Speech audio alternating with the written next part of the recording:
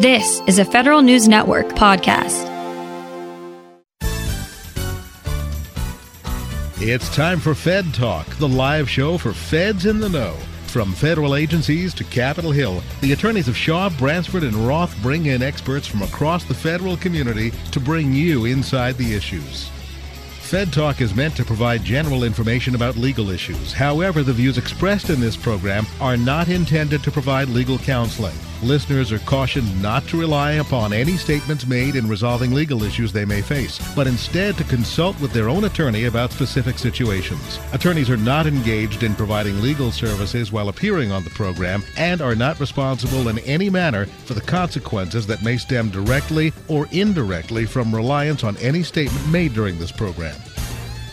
Good morning and welcome to Fed Talk. My name is Jason Breifel from Shaw, Bransford, and Roth, and I'm pleased to be joined by two awesome guests today who are going to be talking with me about all things skills-based hiring, what it is, how it's going, what's it all about, what you need to know, and why you really should be paying attention to this if, in fact, you're not already working on it, and hopefully you are, because the president has told federal agencies that they need to a few years ago. I'm excited to introduce and welcome to the program to our two guests, Juanita Serrano. She's the Vice President of Social Impact and Innovation at 2U. Thanks for being with us, Juanita. Thanks, Jason. Happy to be here. And our other guest today is Adam Ray. He's the founder and CEO of Astru Mu. Great to be here, Jason. Thanks for having me. And as we kind of dive into this conversation today, I'd like each of you to kind of share a little bit about your own background and about your organizations. And I think that'll help set the stage for where we're going to kind of talk about, the opportunities here, some of the challenges in making this pivot in the way that we organize and think about the economy.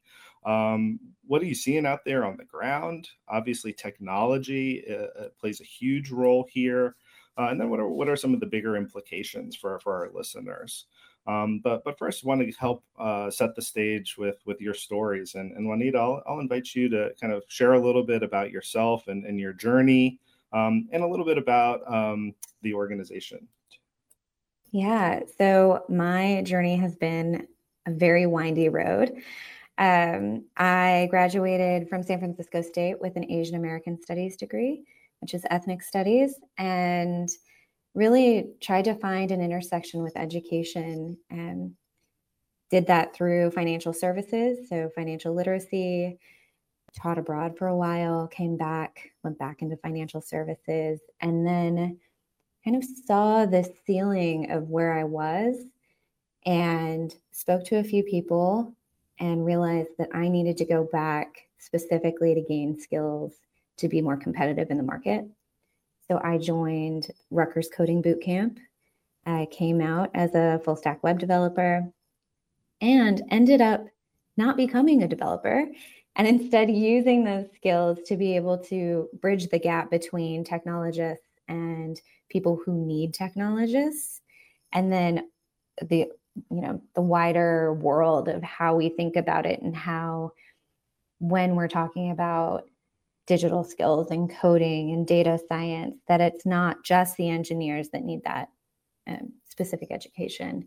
It's everyone. And every company is becoming a technology company. And we're seeing that across the board. Started working for Trilogy Education, who ran that boot camp, which has now morphed and been acquired by 2U a few years back. Really loving what we do, which is really free to degree. Anywhere from you're interested in just getting better at speaking and you want a free course to kind of hone those skills, all the way to getting a doctorate or master's degree online. Awesome. Thank you so much for sharing that. And we're going to pull the thread on some of that, what you shared through the conversation. And I thought it was interesting that you noted that many companies and employees, are either becoming technologies or need these digital skills. And I saw Adam smile when you noted that, seeing your background in the tech and in the IT space. Adam, please let us know a little bit more about you and the company. Yeah, no. I must have been that rare person who knew exactly what he wanted to do. That would be a negative. Did not have a clue. I often laugh, Jason, Juanita, when people ask kids that are in college, what do you want to do when you grow up or when you graduate? And I'm like, I should say the same question to them at maybe 38 or 48. We're all trying to figure it out as we go. But my background also is through the liberal arts. Though I run an AI data platform company, I'm an English major with a minor in history and German, which makes me supremely qualified, of course, to run an AI company. Not really, but nonetheless, the underpinnings, it's funny when you go through life, the undergraduate studies in the liberal arts are not very valued when you come out of school because they're generalists. Cognitive analytical skill sets, critical thinking, communication, writing. These are like underpinnings of durable skills that are incredibly important the farther you get through life and the more you need to communicate and work with people to get things accomplished. But when you're early in your career, we have an incredibly hard time quantifying those skills, and we don't really know what to do with an individual. So we say, go get some hard skills. So when I graduated from the University of Kansas, at the particular time, people were, if you were an engineer or if you were an accountant, you had a job. If you were an English major, you were a waiter. Or you went to law school. So I chose not to go to law school. Oh, excuse me. There wasn't one other option. You can go get a PhD and be a professor, which I did get accepted into Columbia to become a PhD to do late 19th, early 20th century American novelist. And I'm just very glad I didn't take that path. Nothing against PhDs and professors of English. I totally respect it, but I just think I probably having a little bit more fun this journey. But long story short, what I've learned through that process is, I bounced through and ended up in technology when technology was still considered in the 90s and early aughts to be a bolt-on to the industry. As Juanita said, I think we're all technologists now, whether we realize it or not. We're all involved in it. In fact, one might argue with AI that and all the hype going on with generative AI and large language models, that, if you don't understand it, you might be in trouble. And so, there's been this evolution that I've seen in my career where, CTOs and CIOs in the 90s were at the little kids table. And executive went, go do your thing. We run the real business. Now, fast forward 20 plus years and they're at the main table. Everybody's a technology company, whether you're Pepsi or whether you're Microsoft. I think we're going through that same in regards to skills in this discussion. We're going through that same evolution right now where you're going to see CHROs who are sitting at the little person's table and everybody said, just go hire some people. We've got the big plans. So I believe 20 years from now, CHROs and chief people officers are going to be at the big table and they're going to drive strategy. Why? Because it's going to become more and more about skills and people and outcomes. And so my company is very fixated on that, AstroMU, and our focus specifically around is trying to drive and understand individuals' attributes, the skills they capture through distance travel, and pick those up and verify them to help them better understand learning and working outcomes. Oh, man, I'm so glad to have both of you here. I know we're going to have such an awesome discussion today. I said this before we started the show, but I'll say it here on air. I also was a humanities major and was told, learn how to read, write, and think, and you'll figure out the rest. And I have indeed, but it was hard for those first few years as I was, muddling through. And as a generalist, just saying, I'm smart, I can figure it out, give me a chance. And, I think one of the interesting things about the whole skills-based hiring and talent discussion is it's all about opening up opportunity. There are so many people in this country who have things to contribute, who want to contribute, but they've been left on the sidelines, for a variety of reasons. And governments, companies, others are working to overcome that. And I think that's really exciting. We have to pause here to take our first break. We'll dive back into our conversation with Adam Ray and Juanita Serrano after a word from our sponsors. You're listening to Federal News Network. Looking for more ways to stay informed on federal news? Every Tuesday, the Fed Manager newsletter delivers completely free, straightforward news to the federal community. The Fed Manager newsletter features top news stories affecting the federal workforce, legislative updates impacting pay and benefits, understandable summaries of court decisions written by leading federal employment attorneys, and columns from across the federal community. Subscribe today at fedmanager.com. Brought to you by the law firm of Shaw, Bransford & Roth, serving the federal community for 40 years. Welcome back to Fed Talk.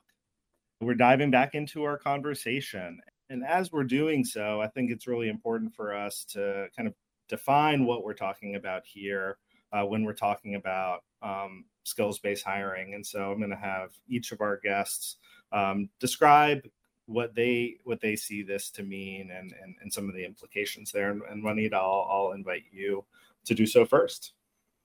Yeah. So from the employee perspective, from an individual, we can see that there are rapid changes in the market. Lots of changes in technology, as we've talked about, digitization, automation. World Economic Forum talks about how 50% of jobs will need a change in skill set by 2027. So I really think personally that it's important to do an asset mapping of your own skills and where you could potentially fill any gaps that your specific industry might need or wider. I think that traditionally we've looked at graduate degrees as a straight line to a specific career. And that doesn't have to be the case anymore, especially, this group, we've seen that already. So there's just a wider opportunity for folks to be able to identify something that they want to learn and take that on and then be able to work in that field. Awesome. Thank you so much, Adam. From kind of the technology, the data standards lens, like how do you translate this idea into what you're doing? I mean, it's funny. So the traditional way in which you're translating skills is, about pedigree. And so it's, what's your degree? And when people say you don't have a degree, then the default becomes some type of direct assessment. And so these are pretty blunt force filter tools, that we're using right now. And it's not that it's a bad thing. It's just what we have. And so, the idea is kind of as Juanita was referencing, this is not the degree should be part of the process, but it's part of a journey. It's just a milestone along a journey. It's not the end destination. And so, especially when you think about all the change and disruption happening at the skills level, if I could take a step back, I would say, before I answer your technology question there, Jason, is the compression of time on being able to need to change your skills has radically changed in the last 100 years. All these things that are going on used to be able to have enough time to adapt. Industrial revolution, all the way up to even, cloud services. There was usually decades, at least years involved. Now we're talking, quarters, months, a couple of years. I don't think anybody on this call would say, hey, I'll have 10 years to adapt to AI in my space. You might have a couple of years because workflows take time to integrate through, but you're going to have to, and that has skill ramifications on the individual. So, what technology is doing is, like I said, is typically been direct assessments. What we're actually doing at SMU is we're focused on inference to predictive recommendations. We're trying to ascertain and pull from verified data sources and index an individual's skill to get a confidence understanding of what we can see. And so, for example, if someone's taken a certain amount of certificate classes and the transcripts there, or traditional education, or their HRIS records or ATS records, all these are data points that can start to give us a little bit of an insight of the attributes and skills the person has taken through their journey of life, their work history. Did they work two jobs? Or take a better example, how about an individual in the Army and their JST? Or their ERB or ORB, their military transcripts. That's a ton of verified information on what this person's done, but the problem is that the world can't translate it. And so we're very fixated on translating that down, breaking it down into attributes and giving a 360-degree view. And I think more companies that can start to look at those type of other data sources through whatever means, indirect or direct assessment, combinations of both ideally, we're going to be able to give people a better understanding of, okay, what's my options? Because, if I could I'll pull one more storyline out of why I think, skills-based is going to be the future, but right now is so early, is my own son who went to traditional college, hated it. That's, I guess, the best way. Well, he had fun, don't get me wrong, but he didn't get anything accomplished. Comes out. And so I'm like, okay, you got to start life, got to go work. Comes back to me after 10 months of that on his own and goes, this sucks, Dad. I think I want to become a cybersecurity analyst. I'm like, okay. And so now here I'm in the space. I run an AI company. This should be a really easy thing. I should be able to figure out which program's going to give the right skills to be able to get to the best outcome. It was brutal. I had to call a half a dozen of my CTO friends. We did research together. We looked over, we were trying. And it was very hard to be able to ascertain which program was the program that was going to give him the right amount of skills for his interest in areas to the right amount of outcomes at the post component. And here I am. I'm a person that's in space with means, access, network, everything. And I had a hard time figuring out how to tell my own son what skills boost to get from a cybersecurity bootcamp. How the heck do we think a person in an underserved or marginalized community is ever even going to have a chance? We're going to need to make this easier and more quantifiable so that people can actually understand. We don't need to make the decisions for them. People imply that. I think what we need to do is help people, give them the information so they can make better decisions based on data versus maybe random luck. Like, candidly, I've had a lot in my career, and probably most of you have as well. So very fixated on that problem, and I think the more we get to it, the better off we are. Thanks for sharing that story, Adam. I think it really kind of brings it into reality in a really powerful way. And Juanita, I didn't know if you wanted to react to any of what Adam shared, or kind of talk about how to you, through your partnerships and other things you're doing, are kind of connecting these dots between job seekers, local organizations, academic and other organizations. So I think that, each of those, and part of the value stream, they all want people to be successful. It seems to be connecting the dots. That's been a missing ingredient. Exactly, Jason. Adam, so much of what you were talking about resonated deeply with me. This is a great example.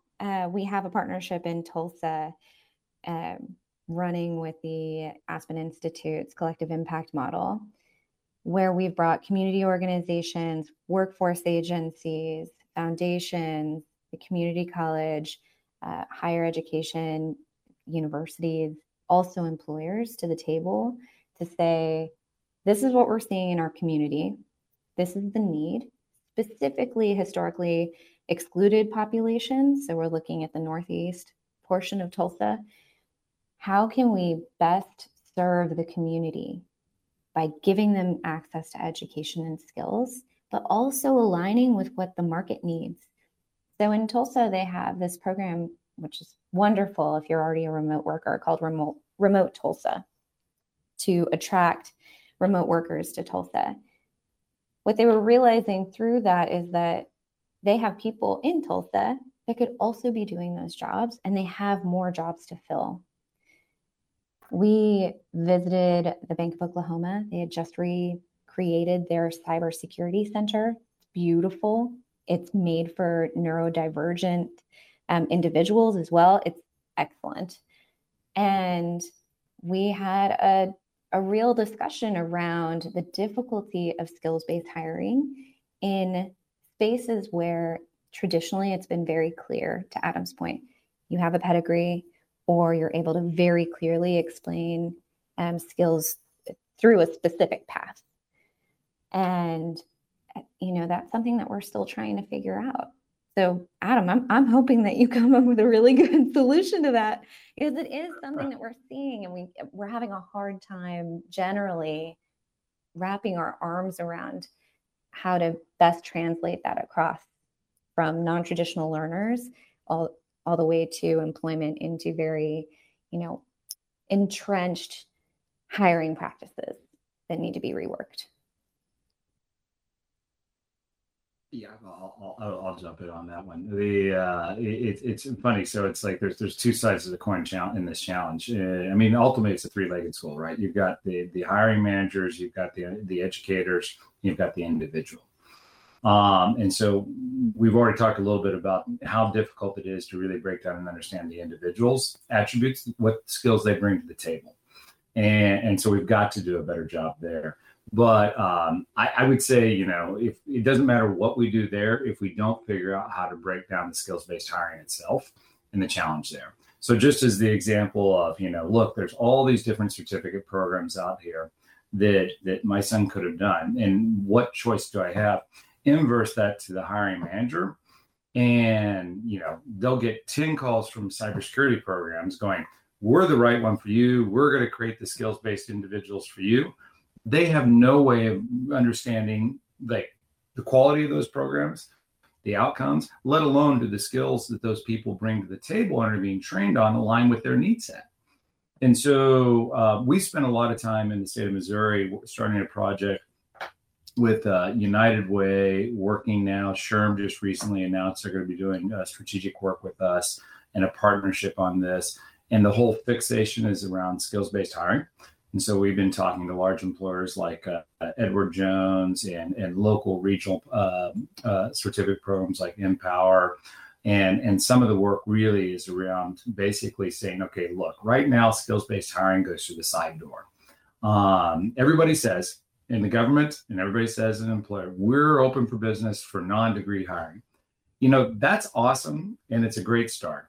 The problem is that everyone in HR goes, okay, how do I do that?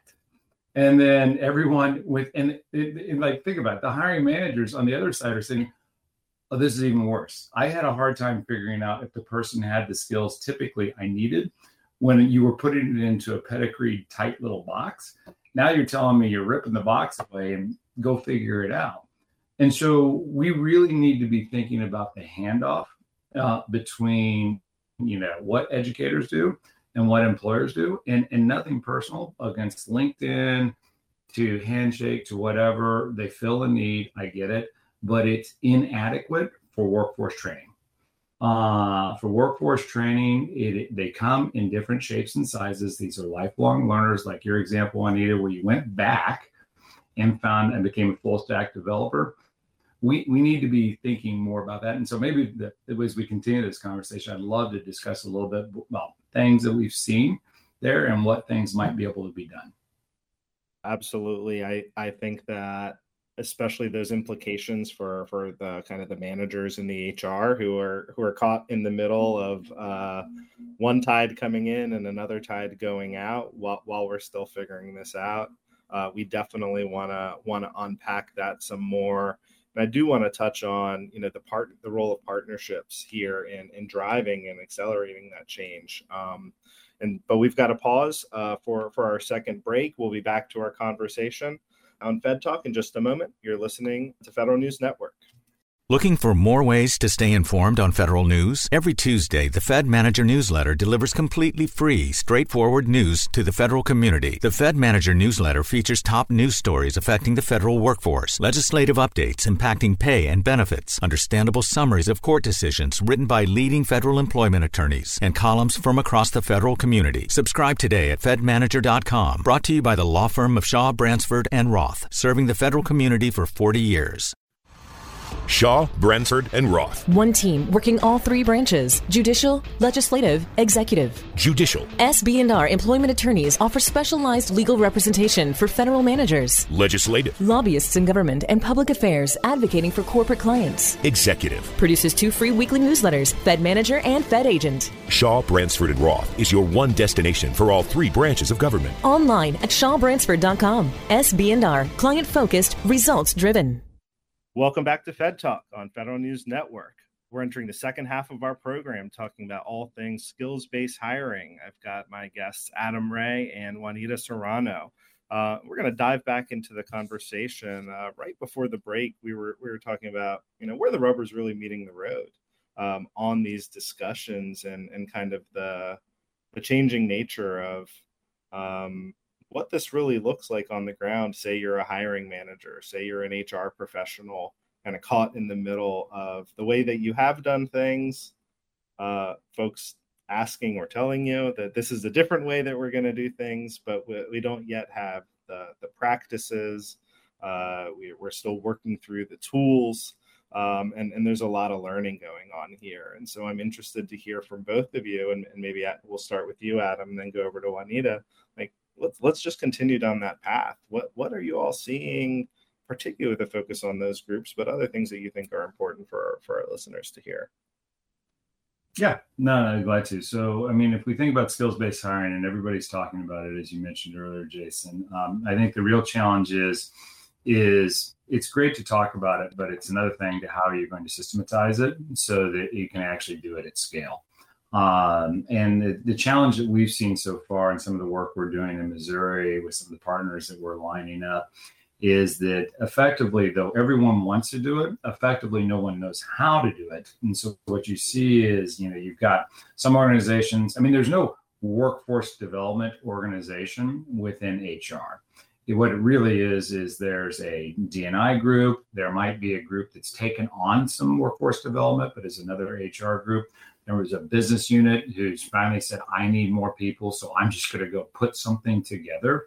So hooray that people are willing to at least attack the problem, but that really creates a difficulty in how they come into the organization and how we've seen it handled. And I won't name the company so I can use the specific data points, but we were dealing with one company with their chief human resource officer and talking to them about how they're looking at this. And I'm like, look, it's philanthropic. We've given up on figuring out how to really systematize this. And so what we do is we invest $5 million a year and we pick 10 workforce training programs and we try to hire about 50 people a year out of it.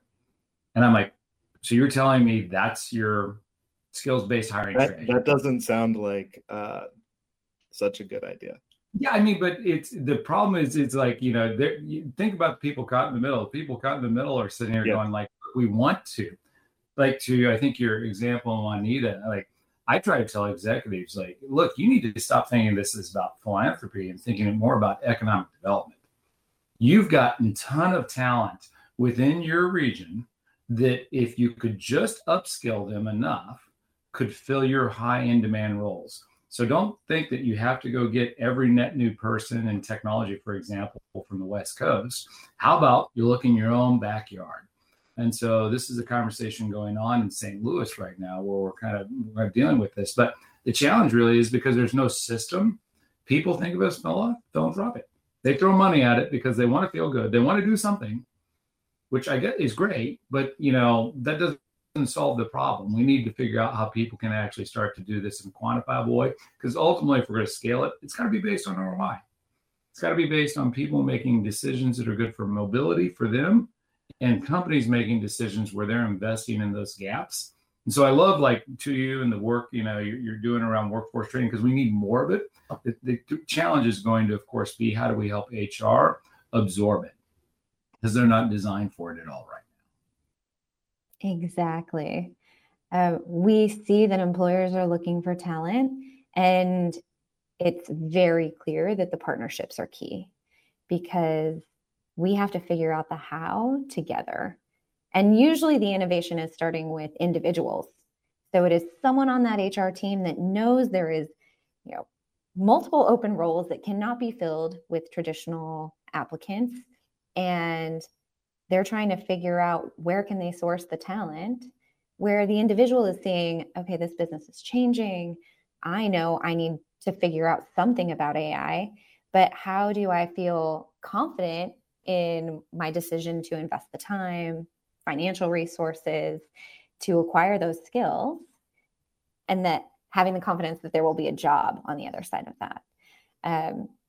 So that bridging that gap has been key to some of our successful partnerships, really identifying, okay, this is a pilot. so that the larger org does not feel like transformation has to happen on a huge scale. We're going to try it and see if this innovative way of looking at skills-based hiring will then solve our problem. And we've seen that it has. Like, we have this wonderful partnership with Netflix. And historically, you had to parachute into Netflix. They didn't have an early talent part of their HR team to acquire talent. They were just getting people who were already experts in their field. And they saw that that was a gap, but they weren't really sure how to build that. And so we partnered with them to be able to identify, okay, this is what these individuals need to be successful. And at first, that early talent focus was very much on traditional early talent. So coming out of college, still in college, getting CS degrees or something aligned. And they've now broadened their aperture to say, actually, we can include newly acquired skills and consider that also early talent. So how do we find those people and then foster those skills further while we take them under our wing and hire them? I'm thinking, I have so many different things going through my mind. Right here on Fed Talk, in the last episode I hosted, we had Don Kettle and Bill Eggers talking about their new book, Bridge Builders. And it's really about how, you need people who have that ability to connect the dots. And they're talking about it particularly in, implementing big public policy programs, whether it's the infrastructure law or the Inflation Reduction Act. But I think about it here in the context of workforce development. I know that through the Commerce Department and through some of those laws, there is a bunch of money going into workforce development. And Adam, you said, for companies, there's got to be ROI, and it has to make sense for them. But they can think about it not just through that give money to philanthropy, but we can build up our local economies more fulsomely. And one thing that I thought was interesting was last week here in DC, the Chamber of Commerce hosted a big event with their T3 Innovation Network, and I know your company presented there, Adam. And I think, to me, the fact that you have a big group like the Chamber of Commerce and a lot of major foundations from all across the spectrum putting money behind us, it shows that there is a strong interest between the business community, philanthropy, and others. And just interested in, are there any takeaways from that? Are there any implications for the fact that there is a group like that, working together and connecting those dots at that level so that we can get closer down to the ground and hopefully deal with our HR workforce piece in the near future? Yeah, no, look, I think it's, it's awesome the U.S. Chamber of Commerce would lean in on this with the government, with the NGOs and the foundations, and with the educators. There's too long been an information asymmetry gap between education and industry around really what, skills and training is needed. Historically, we've just made the investment and a lot of to plow through. The reality is, skills changing is going to be happening too quickly now, coupled up with the fact that, our economy since 2008 was 16 trillion GDP. We're 27 trillion now. And so if we want to continue to grow that economic engine, we're going to need people that have the necessary skills. And so I think that's why you see the Chamber of Commerce lean in. They're like, look, we just can't throw people to the side and let it be their problem anymore. If we're going to need to be able to figure out how to help people make that transition. And so we presented at T3 with National Student Clearinghouse. National Student Clearinghouse is, for those not aware, is the transcript provider for all of post-secondary education. It's the primary. It also works with the Department of Education. And what we were illustrating is some of the work we've done in breaking down Army transcripts so that individuals in the military can get into a better position to understand how they can transition into civilian life and what skills gaps they might need to address. And so what's funny is I think they invited, I don't know, there's like 100 organizations that applied to present, and it's from about 300-400 people or something of that nature, of leaders within the government. And They invited 8 to present. We were one of the 8, and so we were very honored to do that. But one thing that struck my team when they came back and we were all talking about, they're like, we're the only ones that mentioned ROI. It's like no one else is talking about ROI in this equation. And I mean, how can you not talk about the financial impact in this scenario, whether we're looking at the ROI from an individual's perspective of what does this mean to my economic mobility for my family, especially first generation individuals that are looking to really break out, or you're looking at the companies themselves who are trying to make better investments. And right now, companies look at upskilling or learning and management training as, the first thing they cut in their budget when things are tough. And so, we'd like to see that change. I think there is a real quantifiable story for it, but it's going to mean that Chamber of Commerce, government, NGOs, educators, we're going to have to all start talking a lot more. And we're going to have to start sharing a lot more of that information so that we can get to better outcomes. Because it is what we needed. When you mentioned, your partnership with and how it was epicentered around one individual, A, I love it because that means one individual is trying to help an organization change. B, we need to get off the qualitative stories where it's that guy or gal who made the effort. And it's just, that's what we do.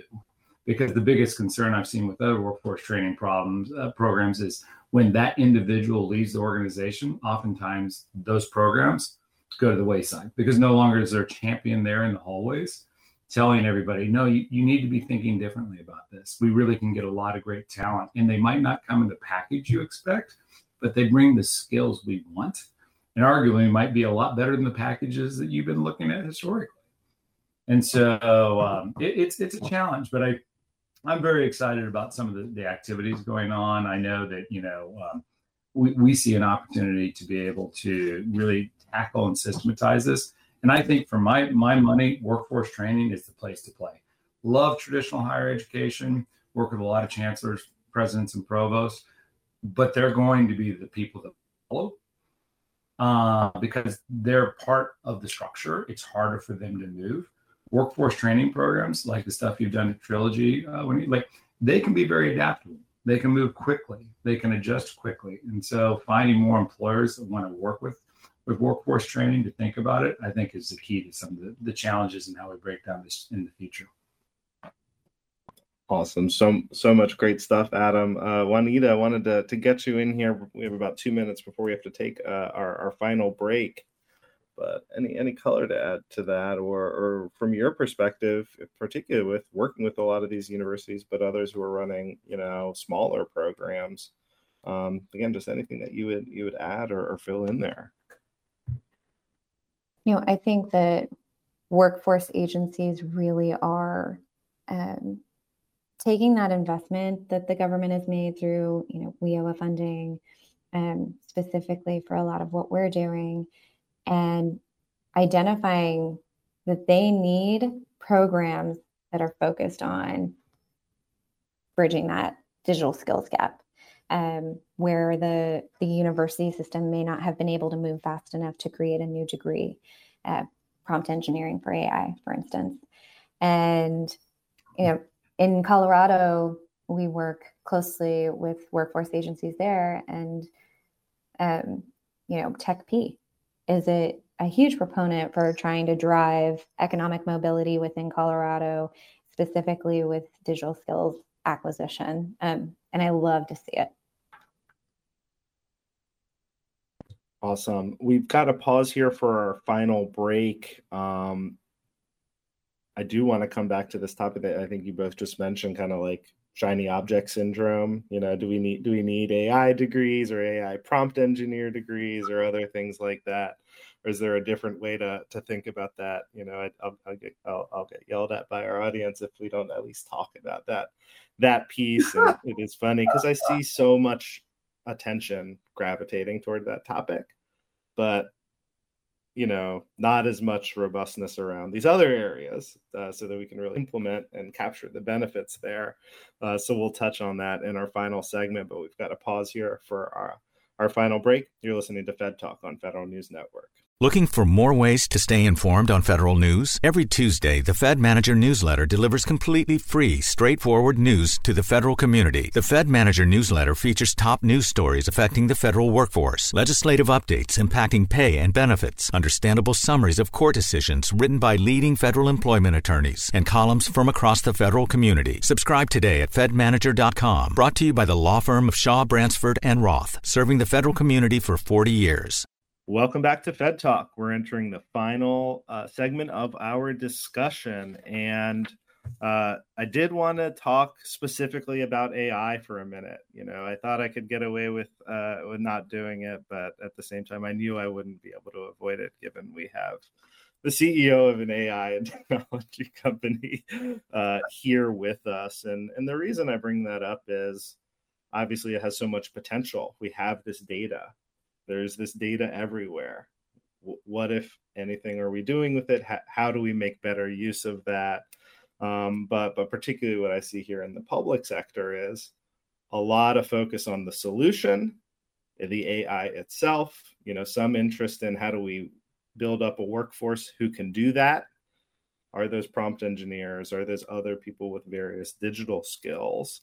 But, you know, the question that I ask is, are we solving for the right problem? Are we asking the right question on when we are focusing on the AIs? And so, Adam, I'm interested in your thoughts on that. And then Juanita, you know, any perspective you may have from, you know, partners or customers who are coming to you all, because I imagine these are conversations you're having with folks who want to stand up programs and stuff like that.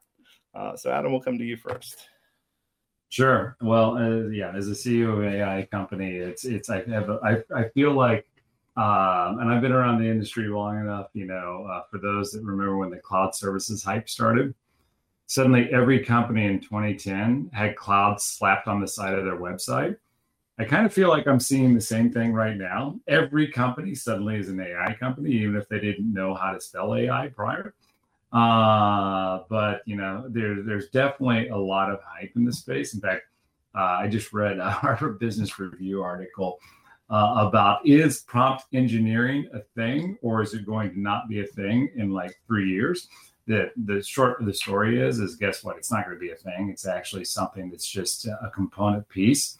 What is going to be a thing is critical thinking and the logical deductive reasoning that goes through and trying to understand a problem that you would build in a prompt engineering process to get to an outcome. Well, that's going to be valuable 36 months from now, just like it's valuable right now. And so, you know, as a guy who runs an AI company, we're really fixated on how do we get to those type of challenges? How do we get to those type of skills? I mean, I've got, a dozen PhDs working for me, for gosh sakes, and I'm the dumbest guy in the room by a mile.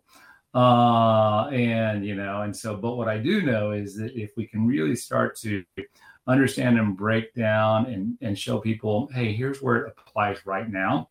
Here's where it can apply in the future. So for example, when large language models came out in generative AI, we saw some immediate opportunity to leverage that along with the machine learning, natural language processing work we were already doing to streamline and really get some efficiencies at scale for some of our tagging and continued understanding and cataloging within our engine. And so, that's a practical application. I think you're going to see a lot more of that. And so I would, caution people when they're thinking about this and they're looking in their industry, start asking the question, get away from the hype and the shininess and start asking the practical question is, where can you apply this to problems and solutions? Because people don't do things for a reason. They do it to get to an outcome, and the outcome needs to be a solution. So there's types of training or opportunities to learn skills that I think we can come from AI that can be applied. And so I would caution more people into that, but it's definitely, you can't get away from the discussion no matter who you talk to. Thanks so much, Adam. Juanita, I'm curious about your thoughts on this as well. Yeah, I think AI is the newest version, to Adam's point, cloud or web development or cybersecurity, data science. If you fill in the blank with any of that, the common thread there is that our job market technology is moving so fast that the shiny thing feels shiny for a year or two, and then we're on to the next. And to Adam's point, getting those core skills of logic, if we're talking about digital skills specifically, once you learn one language or one way of thinking about a problem, you can apply that to a number of things. We got to AI because there were things before it that were building up to it, so it didn't just appear. And I don't think that the next technology that will be the next shiny thing will just appear. So if you're investing in the talent now, it will still pay off. I think we can't be disillusioned that the one prompt engineering course will solve all of our problems. But I think that it is a key to opening up the door for other possibilities. Another thing that we're doing right now is really focusing on sharing some of these learnings. We just released our transparency and outcomes report for 2022, where we talk about our partnerships at 2U and really the outcomes that we're seeing from all across the board, from degrees to digital skills acquisition to exec ed, and sharing that so that we can see this improvement across our whole economy. We want everyone to be able to utilize everything that the workforce has to offer. One thing that really strikes me as I hear you both talk about this is kind of the two sides of the coin to this discussion. There's, I think, a reality that all employees are going to need these digital skills, to be successful, to be able to move their careers forward, or just to be able to have careers at all almost in the next few years. But then there is this aspect of human skills, the problem solving, the communications, the being able to think about and work through a problem and talk to others about it. And it seems like there are different opportunities in people's lives and different moments where we're going to be cultivating each of those. And it's just really important to not just focus on one or the other, but we have to bring them both together. And sometimes they get lost in the sauce. If you riff on that one, so the industry cleanly agrees with you on that point, Jason, because I don't know if any of you caught, a month ago, ETS and Carnegie made an announcement that the Carnegie unit, the unit which we use a time-based tracking to understand the skills that are set up for all accredited education, they're going to revise it. And the revising is going to be to go away from time and to get to skills. So this is Carnegie. This is the institutional construct that we've used for education for over 100 years in this country is admitting, guess what? It's got to change. It's got to get to a skills-based component. Now, in fairness, they've got a lot of work to do to figure out how to do this. But the acknowledgement that they're doing that, and the reason ETS is stepping in and working with them on this, is they want the focus on durable skills. They want to start to capture more of those cognitive, analytical, communication skill sets, which I think, if you use the analogy, hard skills have an expiration date that's very short. The life cycle can sometimes be, counted in months, whereas, durable skills compound.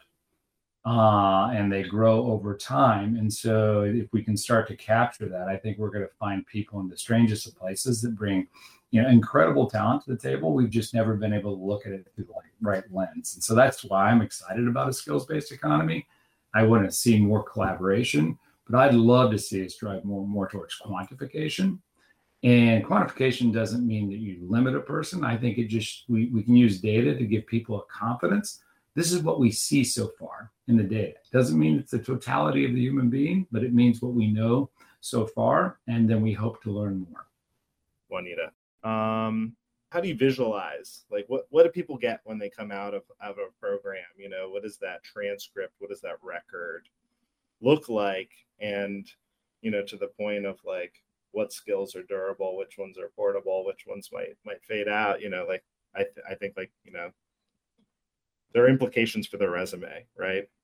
And how do people tell their story? And I think that I'm curious if that's a place that kind of pulls together a couple of these threads and builds on some of what Adam just shared as well. What I've seen is, because a lot of our upskilling focuses on gaining skills in a very time constrained way, that there can be a crisis of confidence coming out to say, okay, I know this, but do I really know it? Everyone else has been working in this field for 10 years. Can I do this? And we have a really wonderful career services team that focuses specifically on transferable skills. So to Adam's point, those durable skills, how do you take what you were doing as a bartender and now become a web developer? What are the communication skills that you gained, the ability to handle multiple customers at one time? That still translates to how you deal with multiple tickets coming in and communicating from a tech team to a client. I think that works. I mean, my first job was in like a UPS Lake store, customer service, weird versions of packing boxes very securely, other skills that are more durable or portable. But it doesn't say on my resume anymore. But it, I think folks who might skip past having a service job like that, you learn certain kinds of humility, and things like that you don't have otherwise. And Adam, I remember in reading your bio, mowing lawns and doing stuff, working your way through school. I mean, it's the reality for many people in this country and around the world. Yeah, I think too, coming out with a certificate or even badges, digital badges that allow other individuals to look at what exactly that certificate means. So what kind of skills did you gain when you went through that program? Did you learn a specific stack of technology? And really, I think it ties into what Adam is working on, to be able to show that and what people are gaining from these alternative ways of education and skill acquisition. Absolutely. Well, we're almost at the end of our time here. I have learned so much and really appreciated our conversation here today, Juanita and Adam. I did want to give you each a chance to just let folks know where they can kind of find out more about you and each of your organizations. We'll do Juanita first. Juanita Serrano, again, she's the Vice President of Social Impact and Innovation at 2U. Thank you for being with us. Where can folks find out more about 2U? Yeah, I would highly encourage you to go to edx.org, that's edx.org, and just peruse. The market now is looking for lifetime learners, for your skill acquisition to continue throughout your entire career. And I'm just hoping the best for you. So check it out. Awesome. Thank you so much. And Adam Ray, the founder and CEO of Astrumu, thank you for being with us. Where can folks find out more about you and the company? Yeah, no, it's definitely. They can go to astrumu.com, take a check out. I think our fixation is really working with educators and the education universities, as well as workforce training, the HR departments, and looking at this longitudinal data. And I'd love for them to understand and explore more of the solution sets. But at the end of the day, as a data platform, we're very committed to that. And feel free to check it out, and we'd be glad to share more about it. Awesome. Well, Adam and Juanita, again, thank you so much for being with us here on Fed Talk. That's all the time we've got for today. Fed Talk is brought to you by the Federal Employment Law Firm of Shaw, Bransford & Roth. Have a great rest of the day.